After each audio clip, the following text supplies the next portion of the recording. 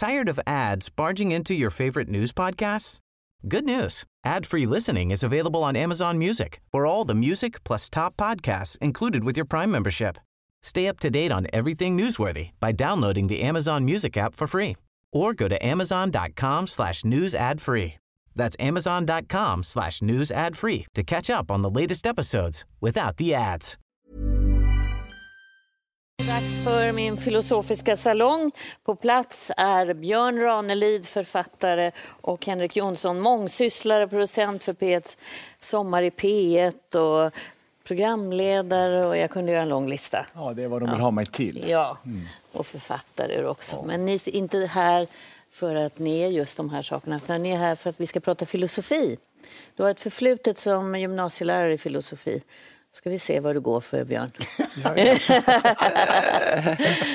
Välkomna ska ni vara. Det är inte så svårt och högtidligt som man tror. Det är existentiella frågor som egentligen vi hoppas att alla ni där hemma kan ta er an och fortsätta prata om under helgen. Jag tänkte börja med första frågan.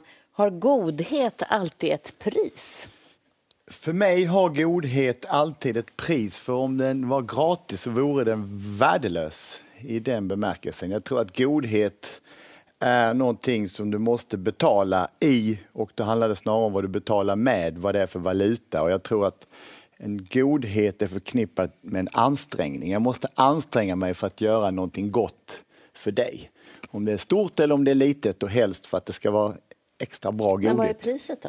Att jag anstränger mig. Att du anstränger dig? Att jag tar mig tid, att jag kanske gör någonting som försakar mig själv. Istället för att göra vad jag själv hade planerat så åker jag och hjälper någon som är ensam med någonting, eller målar om någonting, eller tänker på någon. Jag tror att för motsatsen till godhet är ju ondska. Jag tror att i mycket av ondskan vilar latheten. Att inte bry sig, att inte fråga.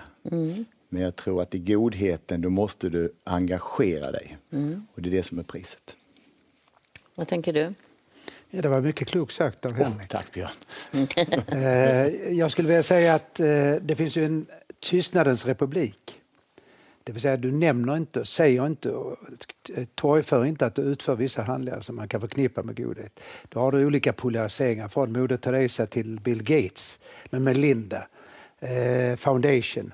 Och då är det så att detta kommer ut till mig människor att de skänker 40 miljarder eller 50 miljarder kronor. Men så finns det också de som inte säger ett ord om det de utför. Och då är det tystnadens republik. Är det finare då? Nej, det har jag absolut inte sagt. Jag har bara sagt, det vet du inte om. Det är därför jag kallar det för tystnadens republik. Det vet du inte om. Därför att de här människorna har inte bevekelsegrunden att de ska uppfattas som goda eller som behjärtansvärda eller ska ha beröm.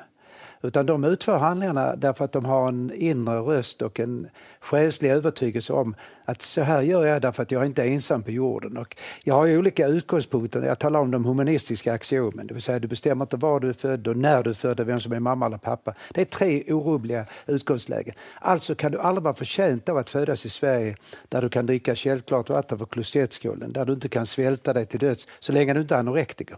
Om man har detta klart för sig, de här 3 humanistiska axiomen, så borde allting därefter vara en följd av den gåvan. Har det ett pris? Godheten? Ja, om det har ett pris så tillvida om du gör uppoffringar som i den där tystnadens republik. Att du kanske själv har ont om pengar men du avstår hellre än att du är ensam om de pengarna. Om du klarar att äta och dricka och ha barnen intill eller familjen. Detta var ju fallet när det gällde Thailand till exempel efter tsunamin. Många av dem leder ju oerhörda umbäranden om man ser till våra mått. Icke desto mindre så utför de handlingar. För det har att göra med religiositet. Får jag komplicera det lite då? Mycket, gärna. För att det ni säger, det tror jag många förknippar ändå med godhet.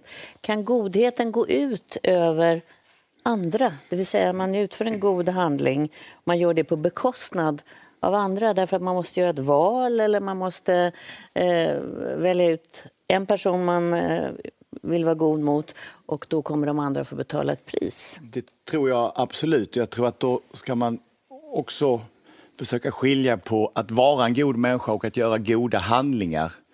Om vi har din gäst som var innan som har spelat bort 20 miljoner kronor.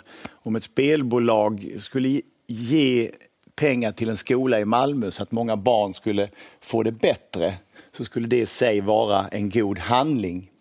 Men det skulle inte göra dem till goda människor. Men i det så är ju ett pris är ju de som har spelat bort sina pengar. Många har ju fått lida för att spelbolaget ska få pengar som de sen gör en god handling. Så att jag tror ju att kanske vid olycksplatser, jag läser om ambulansförare som tvingas välja mellan... Eller läkare, vem ska vi ta ur respiratorn? Det är ju sånt man inte vill prata om antagligen, men man måste göra handlingar som... Och då tror jag vet inte om det är goda, det är kanske nödvändiga handlingar, men det är svåra val. Ja, och jag tror att läkarens yrke bygger på en godhet i att de ska hjälpa till varje pris. Men man kanske ska vara försiktig med att prata om godhet som ren godhet. I det rena kanske det finns de här valen, man får göra dåliga saker, men då är det enklare att prata om det som goda handlingar. Ofta pratar man ju om den goda modern, men inte alltid om den goda fadern. Det finns ju bilder ibland av godhet som man ibland undrar om det blir också till besvär faktiskt. Vi måste först göra en distinktion mellan etik, inte distinktion, men en viss, vad ska vi kalla det för, semantisk markering. Alltså etik är teorier och läror om hur man kan handla. Moralen är när du praktiskt utför det. Jag har ju sagt flera gånger att etik kan bara sägas, det måste visas, det kan inte sägas. Matematik kan inte heller sägas, det måste visas. När jag undervisade i filosofi och när jag undervisade i matematik, då talade jag ständigt om för eleverna att detta är något som måste visas. Och moral är något som du visar i praktisk handling. Vi kan grovt dela in det i pliktetik, du ska göra till andra människor som du vill att de ska göra med dig. Sen har du konsekvensetik. Du kan mer eller mindre överblicka vissa konsekvenser av en handling. Sen har du sinnenas etik och då följer du en intuition och en stundens ingivelse. Men är du medvetet skapande onda handlingar som de här spelbolagen. Jag sa till Henrik när vi satt där ute att för mig är det planmässig ondska. Jag vet en filosof sa till mig, det har du aldrig skrivit Björn om planmässig ondska. Men planmässig ondska det är när du överlägger en handling som du vet om för negativa konsekvenser. I detta fallet för pojkarna, Robert heter han väl. Och då har du utfört en planmässigt ond handling. Tar du den ideologiska etiken så har du till exempel Hitler. Då har du Bering. Då har du andra människor som utför handlingar i tron att detta är gott för mänskligheten. Han trodde ju att han skulle kunna göra något gott för sin ideologi, Anders Bering. Och då vill han ha bort socialdemokrater och socialister.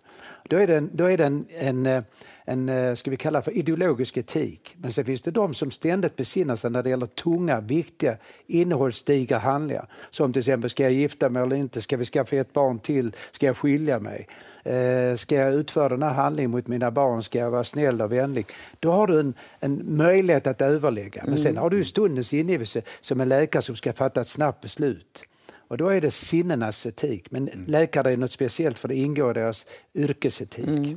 Så att det är handlingarna som definierar människan. Men går det inte att problematisera det här? Jo, jag tror att man måste problematisera det. Jag tror nästan att det är nödvändigt i bemärkelsen att godhet är ju ingenting som man drabbas av och sen är man det resten av livet. Utan godhet är nog, precis som Björn säger, det är ju vad du gör. Det är ju det som du då blir. Och det är det jag kan tycka att många ibland försöker fly ifrån det man gör. Till exempel när vi pratar om att det kommer väldigt mycket människor från andra länder till Sverige, så väljer vi att prata siffror, vad det kostar, vad det orsakar, istället för att prata om vad tror vi på. Är det våra värderingar som vi ska kriga för här? Vad är det egentligen vi tror på när det kommer till gränser, människor? Hur hjälper vi varandra? Är det dem vi ska slåss för? Hur kan vi upprätthålla ett gott krig för att upprätthålla en moral och en godhet som vi faktiskt tror på? Jag tänker på den här pojken Bilder som har väckt väldigt många människor till att utföra goda handlingar. Pojken som spolades upp på stranden, den lilla döda pojken. Ja. Och då berättade en kvinna för mig som är väldigt engagerad, och vad då är det fortfarande för flyktingar. Hon sa att då kom det till flyktingförläggningarna. Vi fick så mycket. Vi fick nallar, filter, leksaker, pengar, allt fick vi. Sen gick det en tid och då började folk kasta in brandbomber. Jag säger inte att det är samma människor, men det var en total förändring. Och det där är ju också intressant att så länge vi gör goda handlingar så känner vi oss bra, men det verkar som att det går att förändra ganska snabbt. Ja, det kastet som skedde där var ju oerhört brutalt är att vi hade sett barn dö tidigare i ett krig som vi kände till men inte riktigt ville veta av. Men när det var en pojke med blonda drag. Och sådana gympadojor som min lilla pojke hade. Och som bas, och vi såg att han var så uppenbart död och ett offer och uppspolad på stranden. Då drabbades vi av någon slags panik av godhet. Så vi gav bort alla våra nallebjörnar tills det var dags att hälla bensin i flaskorna igen. Men det kan förändras ganska snabbt. Absolut, det är därför du måste ha en slags inre, jag skulle kalla för drivkraft och en inre röst inom det. Jag har sagt en mening som jag funderar på nu, vågar jag säga den? Men jag säger den nu för jag står för alla meningar jag säger. Så nu kommer den, och den är också en sådan som den krävs ju att man tänker efter. Mänskligheten måste ständigt döma sig själv till att vara mer god än ond, kommatecket, vilket den också är. Och det är en viktig mening, därför att i denna stund så tror jag att 1 miljard människor ligger med varandra, kysser varandra, pussar varandra, går och hämtar barn och längtar efter varandra, har törst efter varandra. Världens viktigaste moraliska handling i en praktisk handling, det är att skänka bort sina organ så att en annan människa får leva. Sånt talar vi sällan om. Jag vet, jag skrev en helsida om detta i Dagens Nyheter. Jag fick vara med på en transplantation, det var hemligt men jag kan ju säga det nu, på Huddinge sjukhus. Jag fick inte säga vilka patienter det var. Och jag fick se då läkarna som står innan det börjar operationen med händerna uppåt, de är desinficerade. Och sen grät läkarna, ser första droppen urin komma fram. Så då är det inte bara läkarens etik och hans kall. Utan då har du gått in i dig själv som människa. När de ser den här pojken som spolas upp med lite för stora skor han har fått av sin broder, då är det äkta. Och då är det inte för att du ska låtsas att du är god eller snäll. Men alla människor har denna möjligheten inom sig. Men nu måste vi också slå fast, ingen människa föds god eller ond. Nej, vi har ett val. Ja, det finns inget litet barn som har utfört en enda ond handling. Och det är de valen som definierar dig. Ja, jag tänkte byta faktiskt ämne. Jag skulle vilja filosofera lite kring känsla och förnuft. Jag tänker själv faktiskt på klimatdebatten. Vi vet väldigt mycket om man nu ska, för det är väldigt mycket fakta som kommer ut. Förnuftsfakta kan man säga, vetenskapliga fakta. Och så finns det känslor som styr åt båda hållen. Vad tror ni är viktigast, känsla eller förnuft när det gäller förändring? Jag tror att just i en förändring så är det väldigt viktigt att lita på känslan och gå mot förnuftet. Förnuft har en förmåga, i alla fall för mig, att få mig att tro mig veta saker om framtiden. Att mitt förnuft säger mig att gör jag detta så kommer detta att hända. Därför väljer jag att göra så eller inte göra så. Men min känsla kan säga, det här kan bli någonting som du inte har en aning om. Gör det. Så att en känsla kan ibland vara starkare än förnuftet. Men jag tror när det kommer till klimat så tror vi att vi vet väldigt mycket. Och vi vet ju inte hur mycket vi vet, men vi vet att vi är väldigt rädda för att vi är på väg att göra slut på vår planet. Så känslan, rädsla är väldigt stor. Men om det är förnuftigt eller ej att ta familjen och flyga på en semester, det vet inte jag faktiskt. Förnuft kan ju vara livsavgörande ibland och väldigt ofta bara någon slags spöke. Tired of ads barging into your favorite news podcasts? Good news. Ad-free listening is available on Amazon Music for all the music plus top podcasts included with your Prime membership. Stay up to date on everything newsworthy by downloading the Amazon Music app for free or go to amazon.com/news ad free. That's amazon.com/news ad free to catch up on the latest episodes without the ads. Du gråter och skrattar aldrig med förnuft. Så skratt och gråt som är ett av människans sannaste uttryck. Det är därför aldrig artificiell intelligens kan vara sann och trovärdig. Den är alltså konstgjord. Det har jag sagt så många gånger. Du kan inte skratta, älska, leka, gifta dig, skilja dig, skaffa barn med en dator till exempel. Då är det så att när det gäller vissa handlingar, och vi talar om förnuft och känsla, så är de inte särskilda åt. Och ska vi börja prata filosofiskt eller neurologiskt, så är du determinist om du säger att känsla är ekvivalent med allt som har med materia, det vill säga hjärnan, att göra. Ingen naturvetenskapsman i världen vet hur många celler som finns i din kropp. Väger du 60 kilo så har du approximativt 60 biljoner celler i kroppen. Ingen neurobiolog vet vad ett medvetande är. Så att jag är väldigt öppen. Jag talar om detta hos dig, tror jag det var. När jag säger om de här ingivelser jag hade med pappas död och mycket annat. Göran Tunströms död. Att förnuftet är för mig inte särskilt från känslan. Och absolut inte att du kan få mig till tro för en enda sekund att allt det som du känner, längtar efter, drömmer om är bundet till ren materia som kallas för hjärnan. Och jag sa till Bengt Gustafsson väldigt hastigt när jag ringde honom, om man nu tror på Big Bang så måste du dessutom bejaka att något kan skapas och intet. Så vad menar du egentligen att de här går hand i hand? Ja, absolut. De går inte att skilja från varandra. Det är inte bara hand i hand. För jag tänker de stora, jag har funderat mycket över de stora politiska besluten eller den politiska debatten. Det är ju väldigt ofta en förnuftsdebatt, det vill säga faktamässig debatt. Och politiker har ju många gånger svårt att fånga en publik med bara fakta. Så tänker jag på Trump, ser vi nu, han lyckas ju med några rader i sina tweets använda känslomässiga budskap som är väldigt, korta och kärnfulla och får människor att tro på honom. Jag tror att de, så som du beskriver det, att de arbetar tillsammans i att du öppnar upp en dörr med känslan. Jag får dig att känna någonting, vad det nu än är. Hat, nyfikenhet, äckel, kärlek. Du blir rädd. Ett oerhört bra sätt att kommunicera med någon. Om jag lyckas skrämma upp dig med en mening så kan jag sen berätta, här har du lite siffror. Titta här, för att om man drabbas av en känsla, om man är rädd eller om man är förälskad så är man ju inte rationell. Då är man undergiven och förnuft är ju siffror och fakta. Så kan du använda de här två tillsammans så är de ju oerhört verksamma. Så de hör ihop även för dig? Ja, i det fallet så gör de det. Men skulle jag få välja så skulle jag välja känsla. Man brukar ju säga att det är kortare avstånd från hjärtat till huvudet än från huvudet till hjärtat. Och det är ju väldigt mycket tv fungerar så som du Absolut. gör. Men det går ju också att använda det för att få ut viktig information kan man ju säga. Men jag tänker också att man kan missbruka känslor kanske.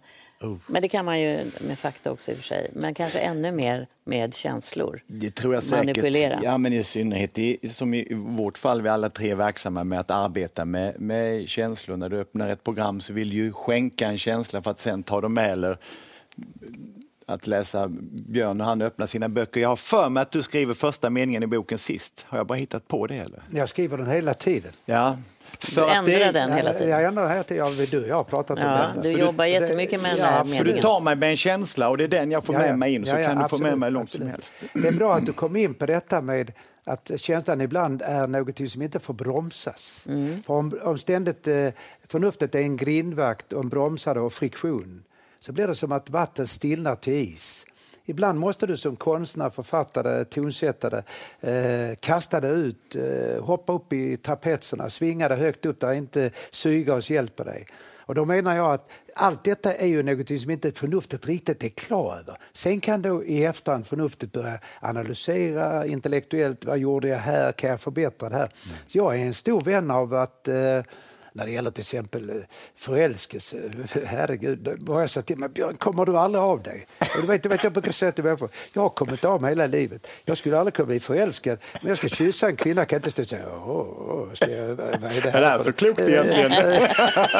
Och du tittar nu lite förläget på mig, man måste ha lite roligt i sådär program också. Ja. Och då menar jag, man kan inte bara sitta och vara glad. Du, jag sitter och utgör en intellektuell kalkyl över om jag ska krama den när jag kommer. Nej.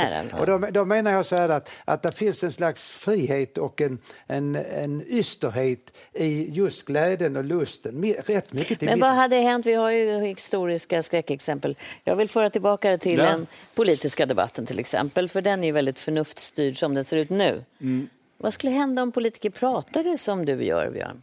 Alltså, där finns det ju exempel på vad som händer om man använder allt för mycket känslor. Olof Palme var ju den typen av retoriker som kunde måla ut ett samhälle, pojken till flickan var en fördom. Det var Hitler också. Ja, verkligen. Jag svarar innan Björn svarar. Jag tror det skulle bli väldigt roligt att titta på politiska debatter. Om Björn var med. Björn Ranelid har begärt ordet. Då höjer man volymen. Ungarna han håller i truten. Och då gäller och den som då ska svara i debatten. Ja, det gäller det för gäller den att fånga någonting i det här då. Men du får inte glömma en sak, och det här är roligt och det är väldigt trevligt att prata med, för att det blir ett bra samtal här. Jag tycker om sånt här. Jag kommer vara så yster när jag kommer hem nu så att jag får inte plats i rummet. Nej, Margareta får använda för... Nej, hon har alltid första plats. Men det är också så här, förstår ni, att vi får inte glömma bort att när det gäller det med glädjen och lusten, att vi får inte bromsa varandra allt för mycket förnuftsmässigt. Nu får ni inte glömma, när jag talar om känslor så gör jag det som filosofilärare och matematiklärare. Och detta utesluter inte det ena. Är vi ett förnuftsland mer än många andra länder? Jag tror att Sverige är ett extremt förnuftsland i bemärkelsen att om man säger någonting som gör någon osäker så vill de gärna ha ett bevis. Och om man säger så, man får frågan, tror du på Gud? Och jag svarar ja, så säger den, hur kan du veta det? Nej, jag sa inte att jag vet, jag sa att jag tror, för att det är en känsla. Och det tror jag är det viktiga, återigen med känslor, att känslorna i dem vilar i äventyret. De kan ta dig någonstans. En känsla är aldrig fel så länge du har den. Men när vi då börjar prata förnuft så vill man ha bevis för saker och ting. Sverige brukar ju beskrivas som ett väldigt sådär naturvetenskapligt land, ingenjörslandet, naturvetenskapen. Till skillnad från kanske Italien, Spanien, Frankrike. Vi tror ju på vetenskap före religion. Kan du visa någonting i siffror att det finns, så kan man vara överens om att det finns. Och när det kommer till politiker som ska visa känslor så är väl snarare problemet att om du ska visa en känsla eller dela med dig av en känsla och få någon annan att känna din känsla, så måste den vara äkta. Det måste vara en känsla, och det är det jag tror är problemet med våra politiker. Det är att de inte riktigt vet vad de känner själva, och därför vet de inte riktigt vad den annan ska känna. De vill så gärna bli omtyckta så att de vet. De är beredda att göra alla konsterna samtidigt. Jag är beredd att tycka så alla hur skulle åsikter. de vara, tycker du då? För att du skulle lita på dem och känna förtroende? Jag skulle vilja ha ett samhälle med politiker som vågar gå före folket. Inte försöka blanda sig in i den här gråa massan där man tror att folk tycker sticka upp fingret och undra om det blir bra opinionssiffror. Peka ut en riktning. Vill ni gå med mig så gör ni det. Det är lustigt att neurobiologer som då kan vara strikt inriktade på det naturvetenskapliga. Jag brukar säga att ateister är de mest troende människorna på jorden. Jag vet att teologer säger till mig, gud på detta det tror jag också. Det finns inga som är så trosvissa som ateister. Därför de säger, jag tror att Gud inte finns. Men det säger de inte, de säger, jag vet att det inte finns. Men vi ska nu tala om det här med hjärnan och det naturvetenskapliga och ska vi kalla det för det materiella. Alltså hjärnan som materia, ungefär 1400 gram.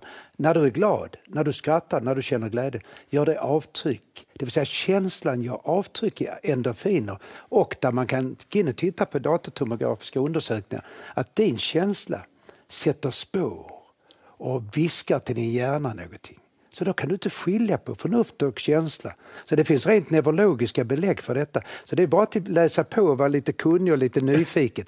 Jag älskar ju att vara nyfiken och skulle kunna säga så här. Hur kan man ha tråkigt så länge du är somatiskt och psykiskt frisk?